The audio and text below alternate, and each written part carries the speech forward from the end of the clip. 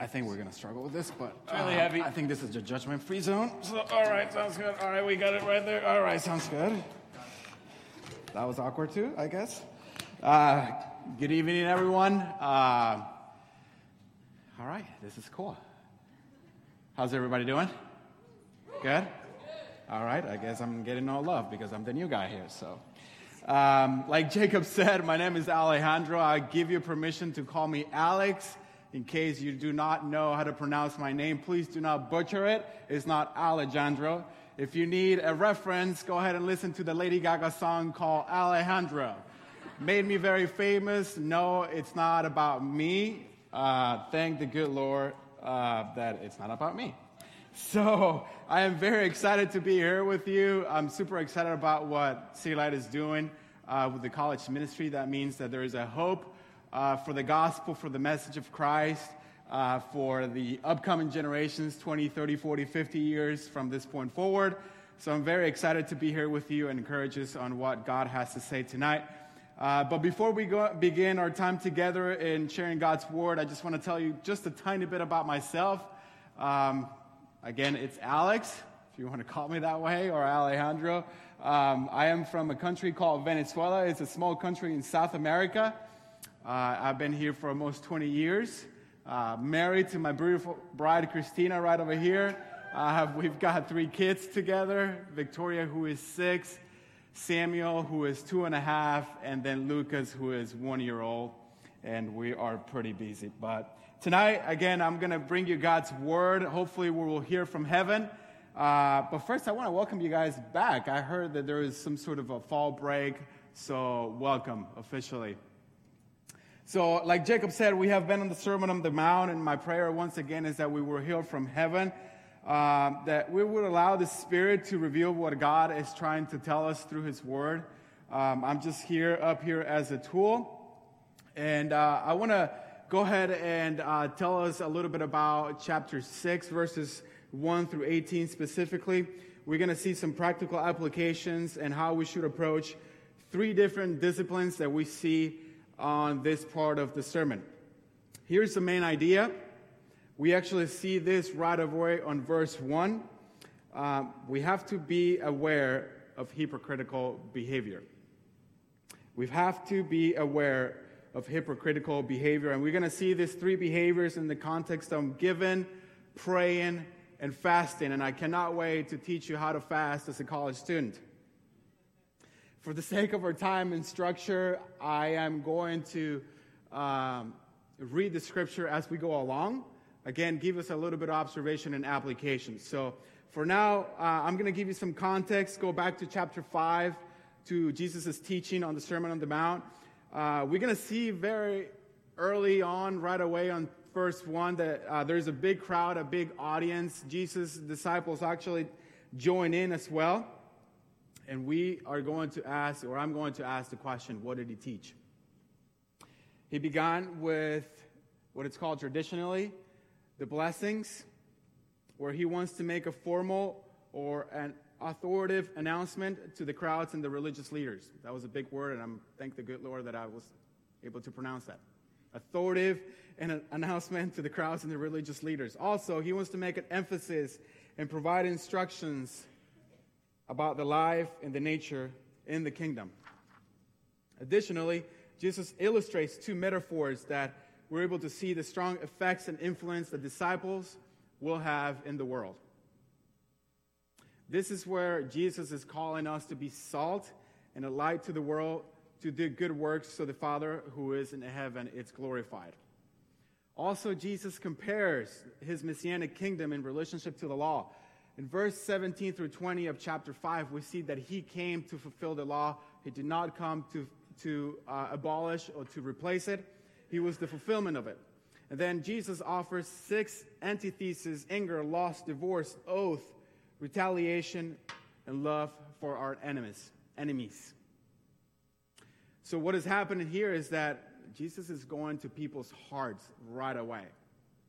This wasn't just about a posture of religious righteousness, but rather the calling the attention of the sin of God's people. Now, Jesus has begun to show us what it means to be a disciple, what it looks like, how we ought to behave, and how we are to think as disciples. That is our context for chapter 5. It's just a quick summary what you guys have gone so far. Now we're going to pick up the sermon on verses 6, 1 through 18. We're going to see these three behaviors, these three principles, these three disciplines for spiritual religious life. Those points are going to be our main points. We're going to unpack together. We're going to see verse 1 right away. So we are, again, chapter 6, verse 1 says, "Be aware of practicing your righteousness before others, in order to be seen by them, for then you will have no reward from your Father who is in heaven." So Jesus is setting the tone here. He's talking about the three main points that I've said 5-10 times already. Let's note that in verse 1 does not contradict verse 16 in chapter 5, in case you do remember and are scratching your head. The motives of these two passages that I'm referring to are totally different. In chapter 5, verse 16, it says, "Let your shine before others, so that they may see your good works." It's kind of confusing, right? When in verse 1 says, "Be aware of practicing your own stuff." Well, let me finish the verse so we understand why it's not contradicting each other. It says, "And give glory to your Father who is in heaven."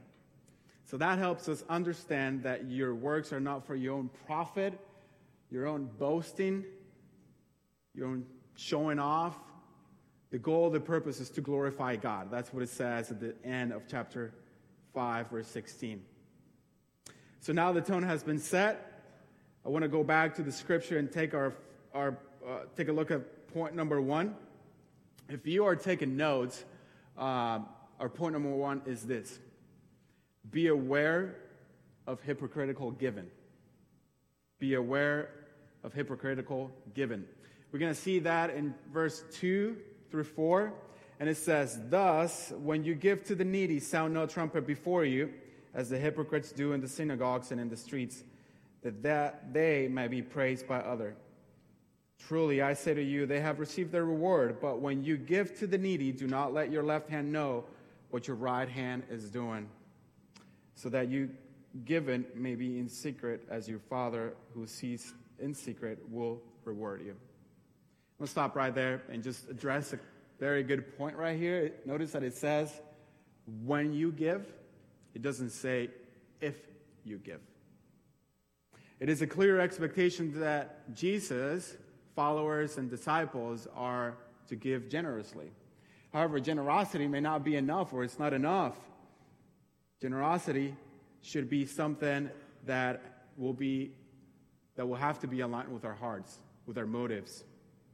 He is concerned because the religious leaders gave to the needy, seeking to be praised by others. They wanted to be in the spotlight, and Jesus clearly has an issue with that. Let's take a look at the name calling. You see in the text that Jesus is calling people some hypocrites. So hypocrites originally referred to Greek actors who will put up a mask. They will put some costumes on to play different roles. Clearly, these religious leaders are playing the actor's game. Jesus, I'm referring to, criticizing these religious leaders for the posture of giving for the wrong reasons. Giving to the needy must not show off the good deeds of oneself. The posture nullifies the possibility of any spiritual benefit to the giver. I'm going to say that one more time. This posture nullifies the possibility of any spiritual benefit to the giver. The irony that was the posture of the religious leaders. And unfortunately, they have received their reward. Too bad it's not a reward that has come from heaven, but instead, they received their clap, their praises from other people. So the question is, where's our heart at? What is the motivation when we are given on the given side of the story. When we give our money or gifts to the poor and needy. Again, the concern is the hidden thought of our hearts. Let's take a quick look at how that will potentially look in our lives today. Actually, it looks very much like the second part of the verse. Saints, do not let your left hand know what your right hand is doing. The Bible is clear. So are we going to make a huge announcement or blow our own horn when we're about to make a small or hefty contribution to the needy?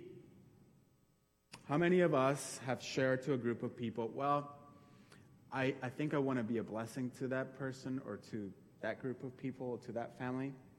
Or I believe God has spoke to me to give to the needy person.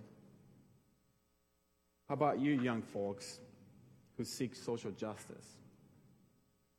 And you blast it all over Instagram, Facebook, Twitter, Snapchat. I don't even know if you can do that there, but you do it for the wrong reasons. How many of us have quoted Acts chapter 20, verse 35, as it says, it is more blessed to give than to receive. Let me pause right there because I don't want to send the wrong message. I don't think these questions are a bad thing. I don't think that you sharing with other people that you want to bless others is a bad thing. I'm not saying that at all. However, what I'm saying, or better yet, what Jesus is saying, what is your heart thinking when you're giving?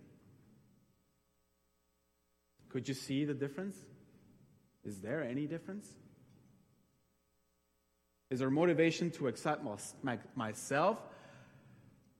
Or is it to be seen by God for what I've done in secret? Is it to gain the approval of man or to be seen by God what I've done in secret? Is it to be on the receiving end of some applauses or to be seen by God what I've done in secret?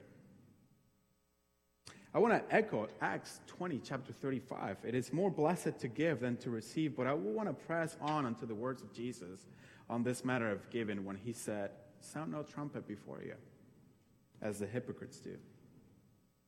Our reward is far better when we glorify God with our posture of humility than when we give to the needy. Let's move on to point number 2. Be aware of hypocritical prayers. Be aware of hypocritical prayers. If you're taking notes, that is our point number 2. Hopefully it's on the screen. Let's take a look at our text. That is verses 5 through 8. And it says, and when you pray, you must not be like the hypocrites, for they love to stand and pray in the synagogues and on the street corners, that they may be seen by others. Truly, I say to you, they have received their reward. But when you pray, go into your room and shut the door and pray to your Father who is in secret. And your Father who sees in secret will reward you. And when you pray, do not heap up empty phrases as the Gentiles do, for they think that they will hear from many words. Do not be like them, for your Father knows what you need before you ask him. Anybody see the pattern here? So we're going to address the same point as we did on point number 1. Notice that it says, when you pray. It doesn't say, if you pray. There's a clear expectation, one more time, that we as followers of Christ, and on the text that Jesus' followers are expected to pray. This is a discipline that they need to pick up and we need to pick up. There are some name callings, one more time. Do not be like the hypocrites. In Jewish culture, public prayer was a common thing. It was the pillar of Jewish piety. Praying out loud in the morning, in the afternoons, in the evenings was a real thing back then. The issue wasn't really public praying, to be honest with you. Jesus isn't condemning public prayer at all. As a matter of fact, he modeled public praying. For instance, the feeding of the 5,000 in chapter 14, verses 19, it says, he looked up to heaven and said a blessing.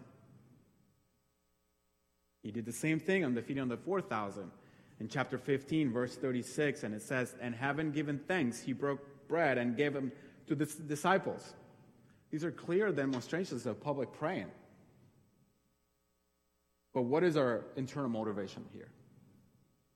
Even though that there is an extreme value in public and corporate prayer, and it's something that we truly value here at City Light, a more private prayer, like the description in verse 6 that it says, when you pray, go into your room and shut the door and pray to your Father who is in secret, allows you for a prayer that is more focused on God rather than a prayer that others will be hearing. Again, that would allow that your prayer will be focused exclusively on God than focusing on the others who are listening to you. Verse 7 and 8 adds a second element to Jesus' teaching. When we practice prayer, we do not want to repeat the same words over and over and over. In short, we do not want to babble. It refers to vain repetition. The repeated words over and over without thinking. These are empty prayers. They are without a purpose. They're mindless, and they're just a group of words and sentences that clearly does not demonstrate that they're coming from the heart. This is what Jesus is warning us about. This is what he is prohibiting us. A prayer should reflect a genuine conversation with God. God knows our needs. He also has chosen to grant some things only when his people pray. So Jesus has given us the do's and don'ts, but he also given us the how. We see that in verses 9 through 15, which is called the Lord's Prayer. It is broken into two pieces, so I'm going to go ahead and address the first one, the first part, which is verses 9 through 10, and it says, "Pray then like this. Our Father in heaven, hallowed be your name. Your kingdom come. Your will be done on earth as it is in heaven." Right away in verses 9 and 10, we see God's priority. There are 3 points that Scripture points us right away, which concerns God's glory in relationship to his name, rule, and will. And I think these 3 points are very important on the first part of the prayer. So let's take a quick look. So point number 1, God's name. So we see that his name would have been Abba.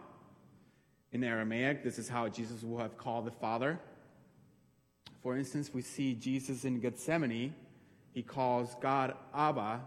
We see that in Mark chapter 14, verse 36. Paul also refers to God as Abba, the Father, in Romans chapter 8, verses 15. So the idea to pray to our Abba Father implicates or conveys God's authority, and it should be treated as with the highest honor. Then number 2 is God's rule. God in heaven gives us a clear understanding and a clear affirmation, and it reminds us, believers like you and I, of God's sovereign rule over all things. And the last, certainly not least, it's God's will. We Christians are to pray for God's will. God's will is perfect in heaven. Therefore, Jesus prays that we will experience the same heaven here on earth. So we have seen the scriptures, the do's and don'ts of the prayers. We have seen the first half of the Lord's prayers, which focuses on God's glory. This is the largest section of the sermon, so I don't want us to miss the application. So I want to ask a couple of questions. How do we apply Jesus' teaching on prayer so far? How do we learn from him? First, we want to make sure that our motives are in the right place. This is a heart issue.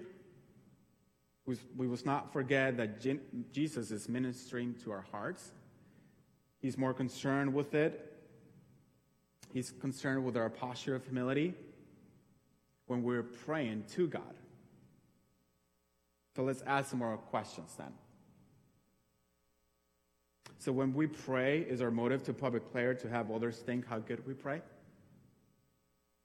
How big of a religious vocabulary we have? How holy we sound? What is our motives? Where is our hearts driving us towards when we pray in public? Can I confess? Can I come clean that I just did that just recently? As recent as tonight, as recent as 10, 15 minutes ago, when Jacob was praying over me, I was just thinking, please do not screw it up. Speak clear. Do not let your accent get in the way. I was thinking something that I shouldn't be thinking. So do you have, as I do, the same posture? This attitude to let you is completely wrong. Jesus is warning not to be like the hypocrites that pray on the streets and in front of the synagogues. You wouldn't be in the synagogue praying in the streets out loud. You will be in your campuses. So we don't want people that are listening to our prayer applaud us for our big words, our holistic prayers, our religious vocabulary. We want God to listen, and we want to give him the glory when and if he answers our prayers. Your prayers should be simple, direct, sincere when talking to God. Remember, verse 8, it says, your Father knows what you need before you ask him.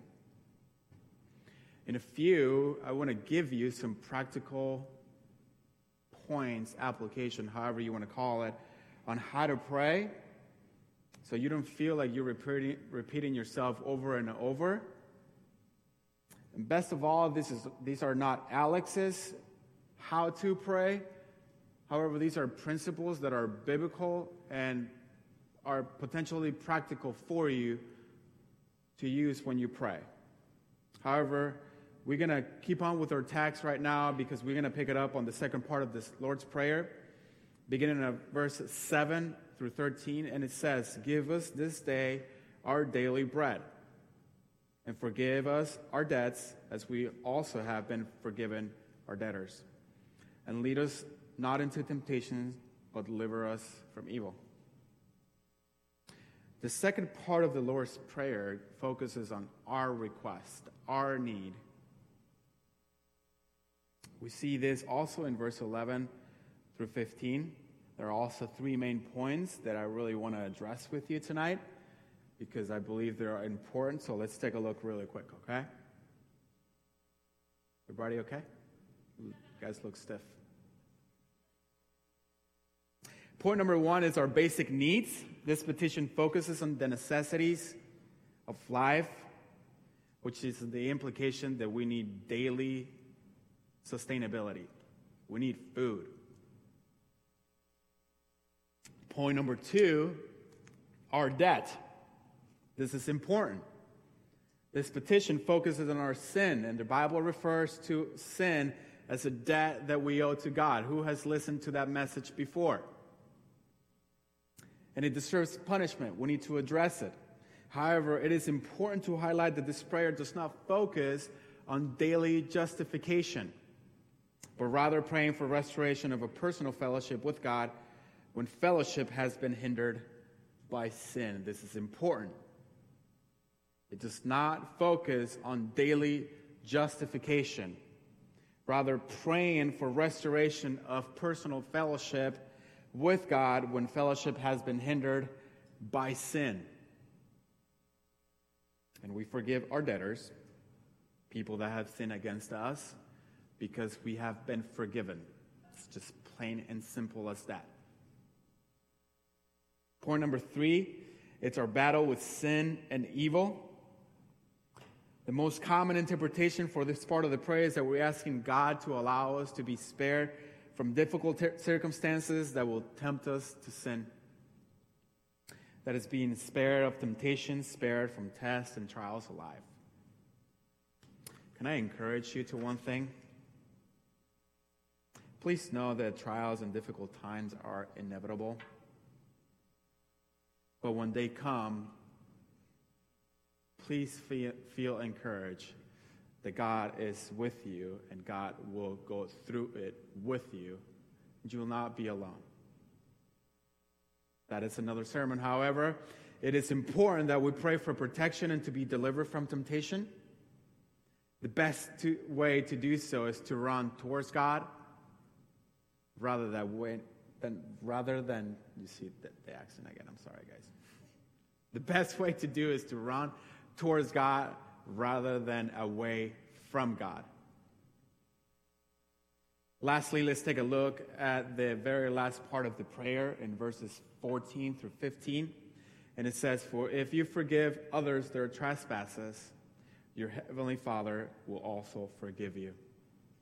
But if you do not forgive others their trespasses, neither will your Father forgive your trespasses."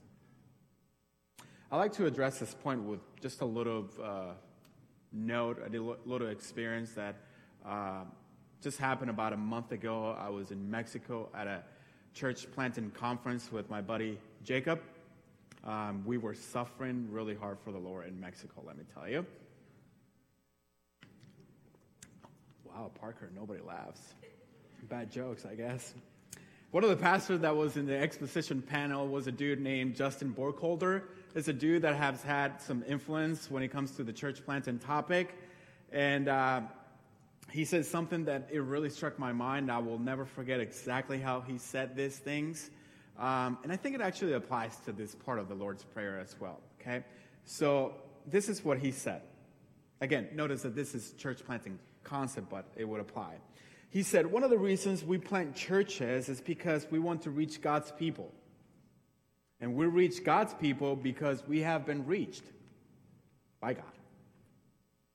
We love God's people because we have been loved by God. We show mercy to others because we have been shown mercy by..." Anybody, please, just... Thank you. All right. So now, we forgive others because we have been forgiven by... That's exactly what verse 14 is saying, guys. Jesus is making an emphasis on the importance of forgiveness because there is a direct correlation between having been forgiven by God and the forgiveness the church, us, must extend to others. And the forgiveness of our trespasses just simply refers to a restoration of the relationship with God. See, like you, I don't want us to miss this. This is a clear picture of the gospel right here. Our sin gets us the wrath of God, and we are forgiven because of the life, death, and resurrection of Jesus Christ. Can I get an amen, please? Thank you very much. Now we have been seen and we have observed in the text about praying, the do's and don'ts and the applications part of it. Now I want to give you some potentially practical application. In seminary, I took a class that is called Spiritual Discipline for the Christian Life. In this class, I believe I have learned a valuable lesson regarding my spiritual discipline on prayer. I honestly thought that there was something wrong with me when I would pray. The reason why I say that is because I repeated myself over and over and over. This allowed my mind to wander to places that I was like, okay, so where was that again? It was a boring way to pray, and I end up nowhere with my prayer. I immediately thought again that there was something wrong with me, but the question was, why am I not able to concentrate and focus when I am praying to God? Well, in seminary, I learned that it wasn't me.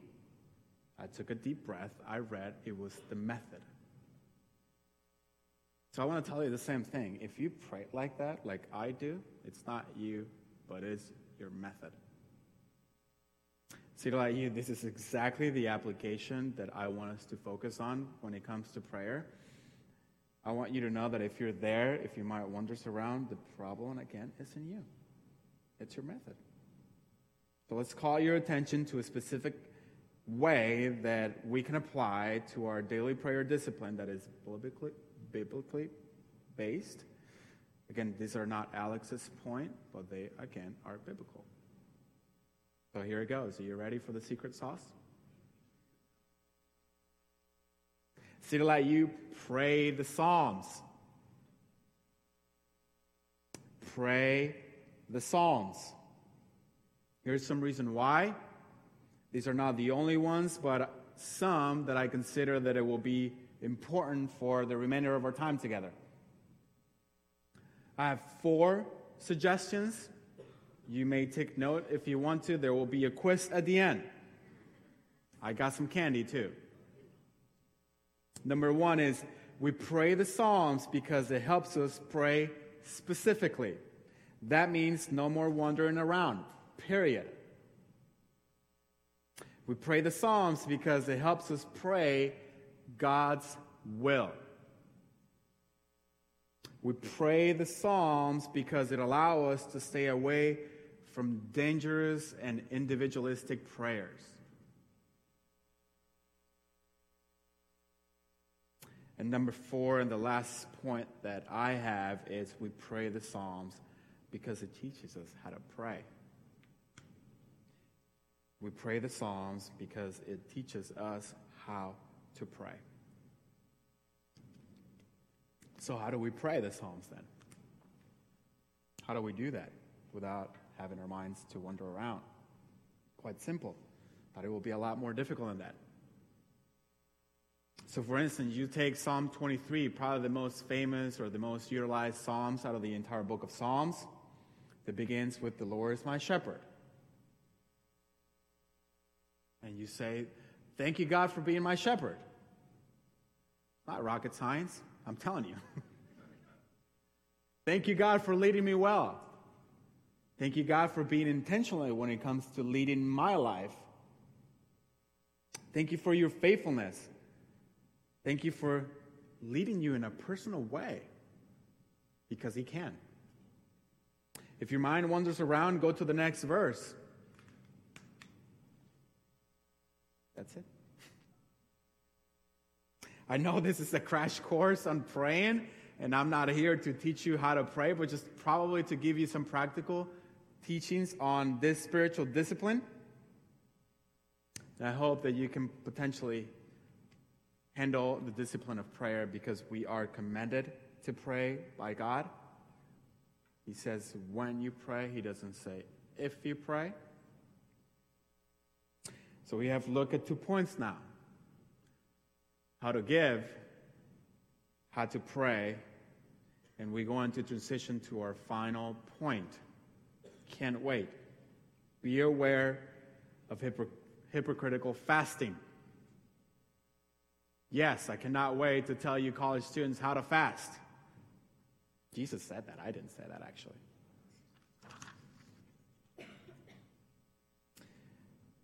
Well, it shouldn't be too difficult. Because when I was in college, I fasted regularly, not because of spiritual discipline, because I was poor. Anyhow, let's look at our text, shall we? Verse 16 through 18, it says, "And when you fast, do not look gloomy like the hypocrites, for they disfigure their faces, that their fasting might be seen by others. Truly, I say to you, they have received their reward. But when you fast, anoint your head and wash your face, that your fasting may not be seen by others, but by your Father who is in secret. And your Father who sees in secret will reward you." Various kinds of fasting was a common practice in the Old Testament times. Scripture tells us that this discipline has to do with self-discipline and self-denying.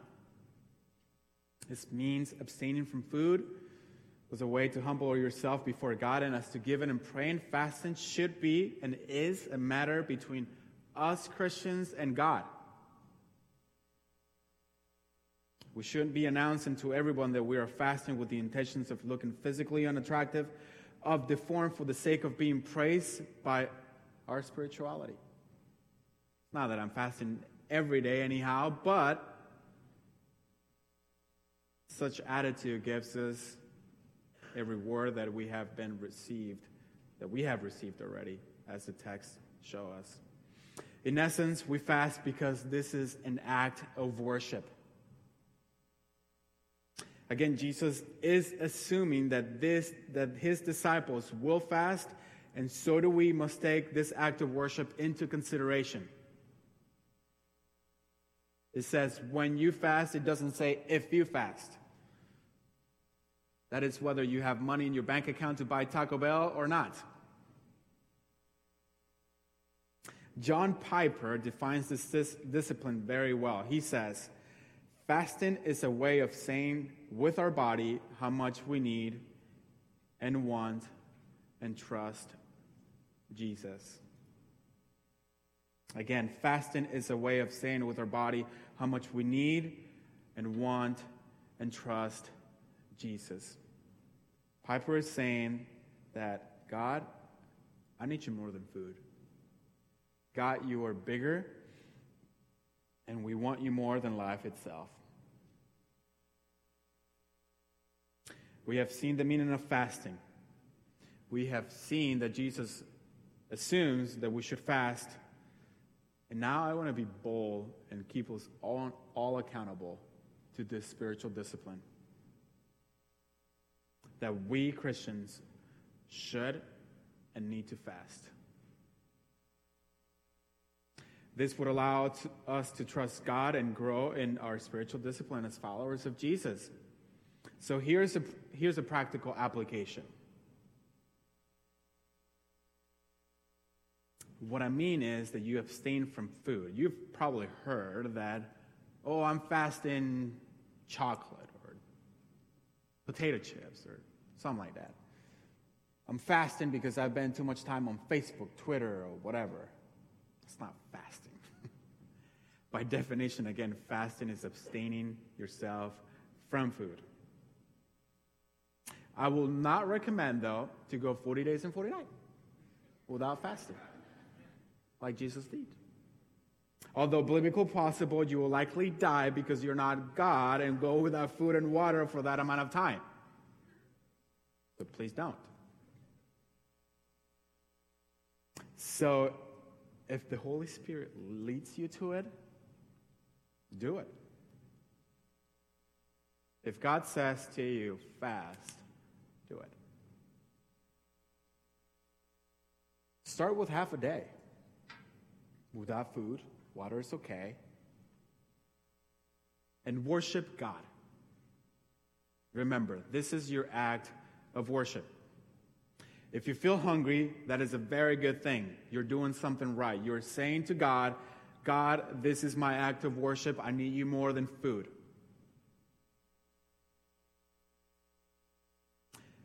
I want to close our time together by doing a little confession. But before I do that, we just went through 3 spiritual disciplines that Jesus had assumed that his followers, his disciples, will do. And they will do it for the purpose of worshiping God rather than to impress others. Remember that he taught these things because the issue with the religious leaders was their attitude, their posture, their hearts. And again, I'm going to be completely transparent with you. The mask is off. I am not an actor. I am a hypocrite. Lord as my witness, I am a hypocrite. I am one of them. I play on the same team. That is exactly my attitude most of the time, if not all the time. You see, my discipline is tainted by sin. My utmost best trying to keep up with these disciplines will get me nowhere. If I had to rely on my own spirituality to restore my relationship with God, I will be in a very bad place. I will be doomed. And again, honestly, if I can call all of us out, I think you and I are on the same boat. Matter of fact, I know you and I are on the same boat. Here's the good news. Jesus is not a hypocrite. we have a reason to rejoice. So we're going to rejoice on the perfect work of Jesus Christ. His life, his death, and his resurrection takes away the stain of sin we once inherited by Adam and Eve. Let's rejoice because Jesus himself perfected these disciplines on our behalf. See, like, you don't get me wrong. Please don't. My prayer is that we as Christians, as Christ followers, we have the right motives to pray, to give, and to fast. But thanks be to God for sending Jesus to be our substitute and the one who perfected everything on our behalf so we can have a relationship with God. He did not fail at anything as I or these Pharisees did. He did it for the reward of the Father, not for the reward of others. Let's pray together. God in heaven, thank you so much. I believe you have spoken clearly from heaven, and my hope and my prayer, Father, is that we have come out of this room, not with another list of to-dos, but with a reason to rejoice because you perfected every single thing that needed to be perfect in order for us to have a relationship with God the Father. So thank you for that. I'm humble to have the opportunity to share God's word with this people, and I hope and my prayer is that this people realize that your work, your death on the cross, it's worth everything for our own salvation. Thank you, Jesus. In your name we pray. Amen.